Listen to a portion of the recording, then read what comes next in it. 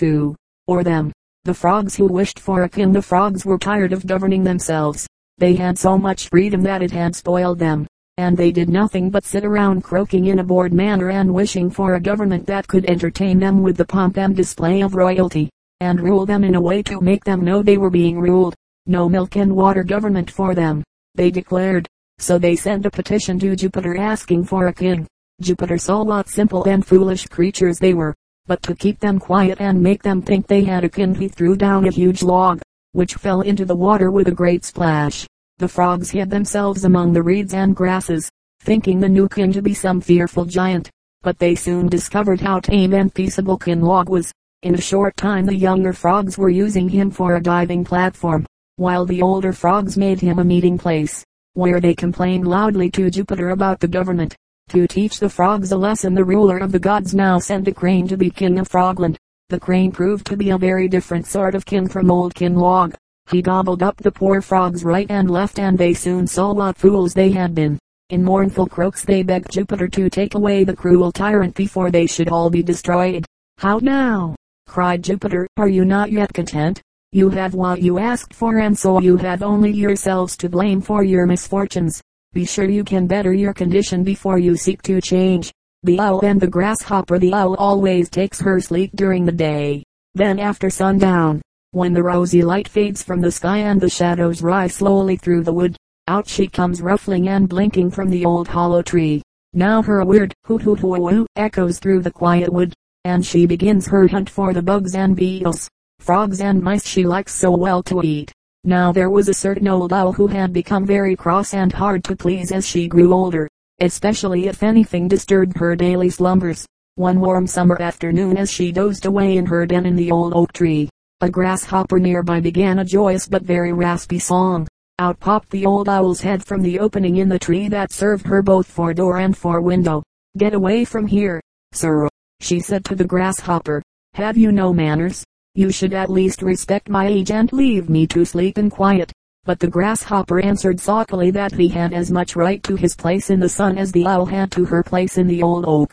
Then he struck up a louder and still more rasping tune. The wise old owl knew quite well that it would do no good to argue with the grasshopper, nor with anybody else for that matter. Besides, her eyes were not sharp enough by day to permit her to punish the grasshopper as he deserved. So she laid aside all hard words and spoke very kindly to him. "Well, sir," she said, "if I must stay awake, I am going to settle right down to enjoy your singing. Now that I think of it, I had a wonderful wine here, sent me from Olympus, of which I am told Apollo drinks before he sings to the high gods. Please come up and taste this delicious drink with me. I know it will make you sing like Apollo himself." The foolish grasshopper was taken in by the owl's flattering words. Up he jumped to the owl's den, but as soon as he was near enough so the old owl could see him clearly, she pounced upon him and ate him up. Flattery is not a proof of true admiration. Do not let flattery throw you off your guard against an enemy. The wolf and his shadow. A wolf left his lair one evening in fine spirits and in excellent appetite. As he ran, the setting sun cast his shadow far out on the ground, and it looked as if the wolf were 100 times bigger than he really was. "Why," exclaimed the wolf proudly, "see how big I am. Fancy me running away from a puny lion. I'll show him who is fit to be king." He or I. Just then an immense shadow blotted him out entirely, and the next instant a lion struck him down with a single blow. Do not let your fancy make you forget realities. The oak and the reeds. A giant oak stood near a brook in which grew some slender reeds. When the wind blew, the great oak stood proudly upright with its 100 arms uplifted to the sky. But the reeds bowed low in the wind and sang a sad and mournful song. "You have reason to complain," said the oak. "The slightest breeze that ruffles the surface of the water makes you bow your heads, while I, the mighty oak, stand upright and firm before the howling tempest." "Do not worry about us," replied the reeds. "The winds do not harm us. We bow before them and so we do not break. You, in all your pride and strength, have so far resisted their blows, but the end is coming." As the reeds spoke a great hurricane rushed out of the north. The oak stood proudly and fought against the storm, while the yielding reeds bowed low. The wind redoubled in fury, and all at once the great tree fell, torn up by the roots, and lay among the pitying reeds. Better to yield when it is folly to resist, than to resist stubbornly and be destroyed. The rat and the elephant. A rat was traveling along the king's highway. He was a very proud rat, considering his small size and the bad reputation all rats have. As Mr. Rat walked along he kept mostly to the ditch. He noticed a great commotion up the road, and soon a grand procession came in view. It was the king and his retinue. The king rode on a huge elephant adorned with the most gorgeous trappings. With the king in his luxurious howdah were the royal dog and cat. A great crowd of people followed the procession. They were so taken up with admiration of the elephant, that the rat was not noticed. His pride was hurt. "What fools!" he cried. "Look at me, and you will soon forget that clumsy elephant. Is it his great size that makes your eyes pop out, or is it his wrinkled hide? Why, I have eyes and ears and as many legs as he. I am of just as much importance." But just then the royal cat spied him, and the next instant, the rat knew he was not quite so important as an elephant. A resemblance to the great in some things does not make us great. The boys and the frogs. Some boys were playing one day at the edge of a pond in which lived a family of frogs. The boys amused themselves by throwing stones into the pond so as to make them skip on top of the water. The stones were flying thick and fast and the boys were enjoying themselves very much, but the poor frogs in the pond were trembling with fear. At last one of the frogs, the oldest and bravest, put his head out of the water, and said, "Oh, please, dear children, stop your cruel play. Though it may be fun for you, it means death to us. Always stop to think whether your fun may not be the cause of another's unhappiness." The crow and the pitcher. In a spell of dry weather, when the birds could find very little to drink, a thirsty crow found a pitcher with a little water in it. But the pitcher was high and had a narrow neck, and no matter how he tried, the crow could not reach the water. The poor thing felt as if he must die of thirst. Then an idea came to him. Picking up some small pebbles, he dropped them into the pitcher one by one. With each pebble the water rose a little higher until at last it was near enough so he could drink. In a pinch a good use of our wits may help us out. The ants and the grasshopper. One bright day in late autumn a family of ants were bustling about in the warm sunshine, drying out the grain they had stored up during the summer, when a starving grasshopper, his fiddle under his arm, came up and humbly begged for a bite to eat. "What?" cried the ants in surprise. "Haven't you stored anything away for the winter? What in the world were you doing all last summer?" "I didn't have time to store up any food," whined the grasshopper. "I was so busy making music that before I knew it the summer was gone." The ants shrugged their shoulders in disgust. "Making music, were you?" they cried.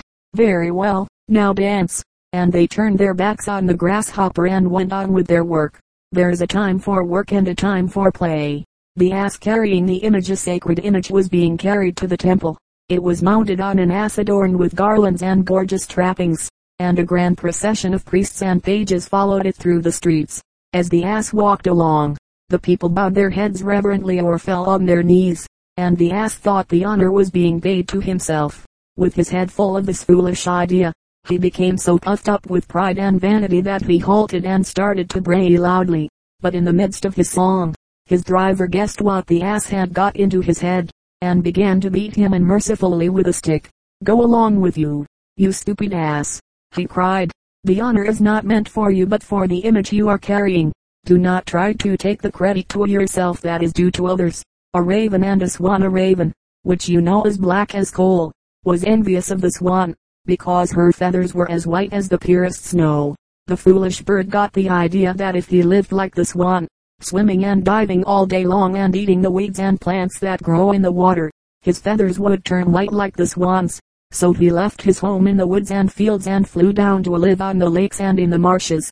But though he washed and washed all day long, almost drowning himself at it, his feathers remained as black as ever, and as the water weeds he ate did not agree with him, he got thinner and thinner, and at last he died. A change of habits will not alter nature. The two goats, frisking gaily on the rocky steeps of a mountain valley, chanced to meet, one on each side of a deep chasm through which poured a mighty mountain torrent. The trunk of a fallen tree formed the only means of crossing the chasm, and on this not even two squirrels could have passed each other in safety. The narrow path would have made the bravest tremble. Not so our goats. Their pride would not permit either to stand aside for the other. One set her foot on the log, the other did likewise. In the middle they met horn to horn. Neither would give way, and so they both fell, to be swept away by the roaring torrent below. It is better to yield than to come to misfortune through stubbornness. The ass and the load of salt. A merchant, driving his ass homeward from the seashore with a heavy load of salt, came to a river crossed by a shallow ford. They had crossed this river many times before without accident, but this time the ass slipped and fell when halfway over, and when the merchant at last got him to his feet, much of the salt had melted away.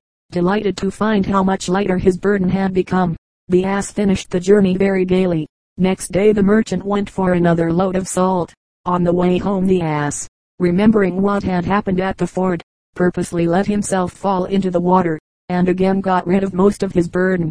The angry merchant immediately turned about and drove the ass back to the seashore, where he loaded him with 2 great baskets of sponges.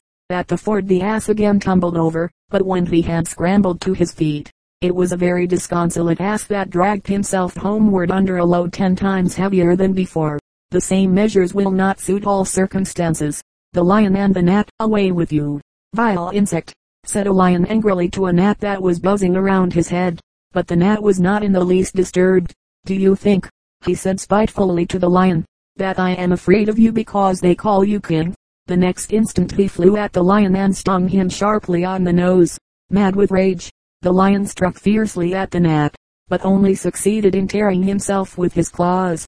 Again and again the gnat stung the lion, who now was roaring terribly. At last, worn out with rage and covered with wounds that his own teeth and claws had made, the lion gave up the fight. The gnat buzzed away to tell the whole world about his victory, but instead he flew straight into a spider's web, and there, he who had defeated the king of beasts came to a miserable end. The prey of a little spider, the least of our enemies, is often the most to be feared. Pride over a success should not throw us off our guard. The leap at Rhodes. A certain man who visited foreign lands could talk of little when he returned to his home except the wonderful adventures he had met with and the great deeds he had done abroad. One of the feats he told about was a leap he had made in a city called Rhodes. That leap was so great, he said, that no other man could leap anywhere near the distance. A great many persons in Rhodes had seen him do it and would prove that what he told was true. No need of witnesses, said one of the hearers. Suppose this city is Rhodes. Now show us how far you can jump. Deeds count, not boasting words. The cock and the jewel. A cock was busily scratching and scraping about to find something to eat for himself and his family, when he happened to turn up a precious jewel that had been lost by its owner. Aha, said the cock, no doubt you are very costly, and he who lost you would give a great deal to find you. But as for me, I would choose a single grain of barley corn before all the jewels in the world. Precious things are without value to those who cannot prize them. The monkey and the camel. At a great celebration in honor of King Lion, the monkey was asked to dance for the company. His dancing was very clever indeed, and the animals were all highly pleased with his grace and lightness. The praise that was showered on the monkey made the camel envious. He was very sure that he could dance quite as well as the monkey, if not better. So he pushed his way into the crowd that was gathered around the monkey, and rising on his hind legs, began to dance. But the big hulking camel made himself very ridiculous as he kicked out his knotty legs and twisted his long clumsy neck. Besides, the animals found it hard to keep their toes from under his heavy hoofs. At last, when one of his huge feet came within an inch of King Lion's nose, the animals were so disgusted that they set upon the camel in a rage and drove him out into the desert. Shortly afterward, refreshments, consisting mostly of camel's hump and ribs, were served to the company. Do not try to ape your betters. The wild boar and the fox. A wild boar was sharpening his tusks busily against the stump of a tree, when a fox happened by. Now the fox was always looking for a chance to make fun of his neighbors, so he made a great show of looking anxiously about, as if in fear of some hidden enemy. But the boar kept right on with his work. Why are you doing that? Asked the fox at last with a grin. There isn't any danger that I can see. True enough, replied the boar. But when danger does come there will not be time for such work as this. My weapons will have to be ready for use then, or I shall suffer for it. Preparedness for war is the best guarantee of peace. The ass, the fox, and the lion. An ass and a fox had become close comrades, and were constantly in each other's company. While the ass cropped a fresh bit of greens, the fox would devour a chicken from the neighboring farmyard or a bit of cheese filched from the dairy. One day the pair unexpectedly met a lion. The ass was very much frightened, but the fox calmed his fears. I will talk to him, he said. So the fox walked boldly up to the lion. "Your Highness," he said in an undertone, so the ass could not hear him, "I've got a fine scheme in my head. If you promise not to hurt me, I will lead that foolish creature yonder into a pit where he can't get out, and you can feast at your pleasure." The lion agreed, and the fox returned to the ass. "I made him promise not to hurt us," said the fox. "But come, I know a good place to hide till he is gone." So the fox led the ass into a deep pit. But when the lion saw that the ass was his for the taking, he first of all struck down the traitor fox. Traitors may expect treachery. The birds, the beasts, and the birds and the beasts declared war against each other. No compromise was possible, and so they went at it tooth and claw. It is said the quarrel grew out of the persecution the race of geese suffered at the teeth of the fox family. The beasts, too, had cause for fight. The eagle was constantly pouncing on the hare, and the owl dined daily on mice. It was a terrible battle. Many a hare and many a mouse died. Chickens and geese fell by the score, and the victor always stopped for a feast. Now the bat family had not openly joined either side. They were a very politic race. So when they saw the birds getting the better of it, they were birds for all there was in it. But when the tide of battle turned, they immediately sided with the beasts. When the battle was over, the conduct of the bats was discussed at the peace conference. Such deceit was unpardonable, and birds and beasts made common cause to drive out the bats. And since then the bat family hides in dark towers and deserted ruins, flying out only in the night. The deceitful had no friends. The lion, the bear, and the fox. Just as a great bear rushed to seize a stray kid, a lion leaped from another direction upon the same prey. The two fought furiously for the prize until they had received so many wounds that both sank down unable to continue the battle. Just then a fox dashed up, and seizing the kid, made off with it as fast as he could go, while the lion and the bear looked on in helpless rage. How much better it would have been, they said, to have shared in a friendly spirit. Those who had all the toil do not always get the profit. The wolf and the lamb. A stray lamb stood drinking early one morning on the bank of a woodland stream. That very same morning a hungry wolf came by farther up the stream, hunting for something to eat. He soon got his eyes on the lamb. As a rule Mr. Wolf snapped up such delicious morsels without making any bones about it. But this lamb looked so very helpless and innocent that the wolf felt he ought to have some kind of an excuse for taking its life. "How dare you paddle around in my stream and stir up all the mud?" he shouted fiercely. "You deserve to be punished severely for your rashness." "But, your Highness," replied the trembling lamb, "do not be angry. I cannot possibly muddy the water you are drinking up there. Remember, you are upstream and I am downstream." "You do muddy it," retorted the wolf savagely. "And besides, I have heard that you told lies about me last year." "How could I have done so?" pleaded the lamb. "I wasn't born until this year. If it wasn't you, it was your brother." "I had no brothers." "Well, then," snarled the wolf, "it was someone in your family anyway. But no matter who it was, I do not intend to be talked out of my breakfast." And without more words the wolf seized the poor lamb and carried her off to the forest. The tyrant can always find an excuse for his tyranny.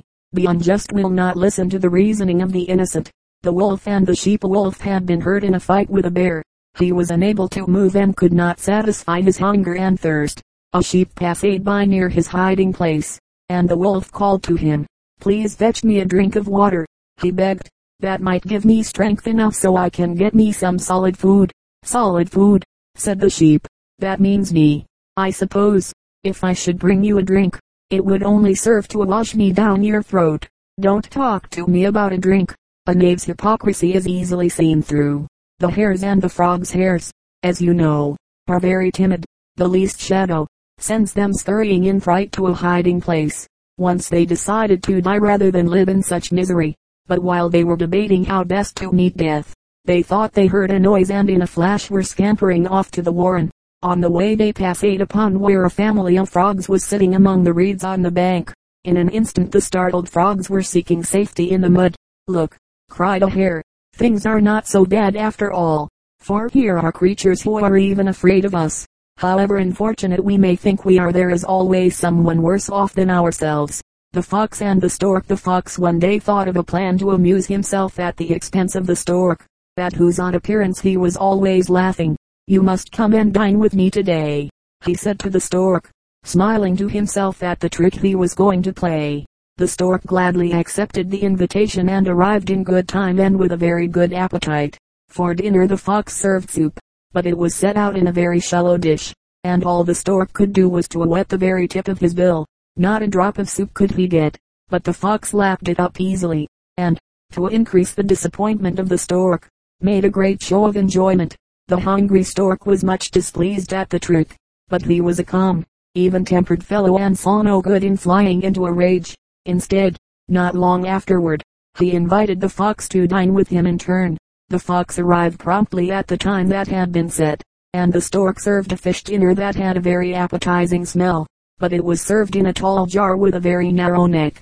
The stork could easily get at the food with his long bill, but all the fox could do was to lick the outside of the jar, and sniff at the delicious odor.